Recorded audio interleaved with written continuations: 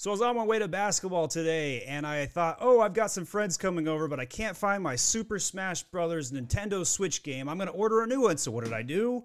I went over to Amazon. When normally, what you would expect on Amazon is the ability to get stuff fast, right? Well, when you look at the top right here, it says free delivery overnight, 4 a.m. to 8 a.m. Order within 3 hours. So I said, great, my problem will be solved. However, as my child in the background is destroying my tree. All right, we may not have a tree next video. But in any case, so I add it to my cart. And I say, cool, I'm going to go to checkout. Right now, if I just hit that buy now button, that wouldn't give me a very good experience. I'll show you why. So we go to the cart.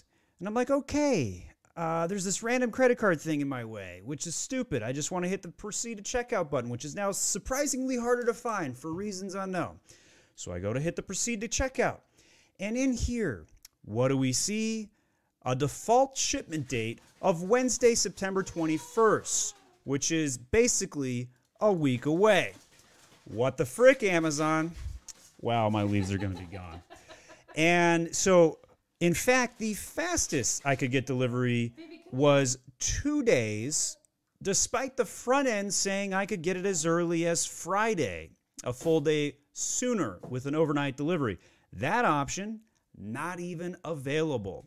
So shame on you, Amazon. You're a freaking liar. Now your wife is going to Target. And so my wife is going to go pick it up at Target. And pay Right? $10 extra. And we're going to pay $10 extra. So is that the future of Amazon? Like, what the frick is going on? So I went to LinkedIn and I posted about it. And after I shared my experience, I learned that I was, in fact, not alone. In fact, multiple people had written about this, from Robert Brown, and we've got Jason Del Rey who's written about it, and he wrote a really nice article on Vox. So reading this article, he discusses how he ran some tests. Well, it turns out in the state of Washington, he tested all 33 counties. I'm quoting the number, I don't know off the top of my head, 39 counties. And 1/3 of them have lost the ability to have 2-day Prime.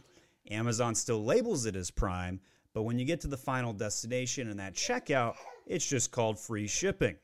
So that's my experience. Are you seeing this? Is this just not the death of Prime? Like, what is Amazon thinking? I have no idea. This is crazy sauce. Share your own reactions in the comment section.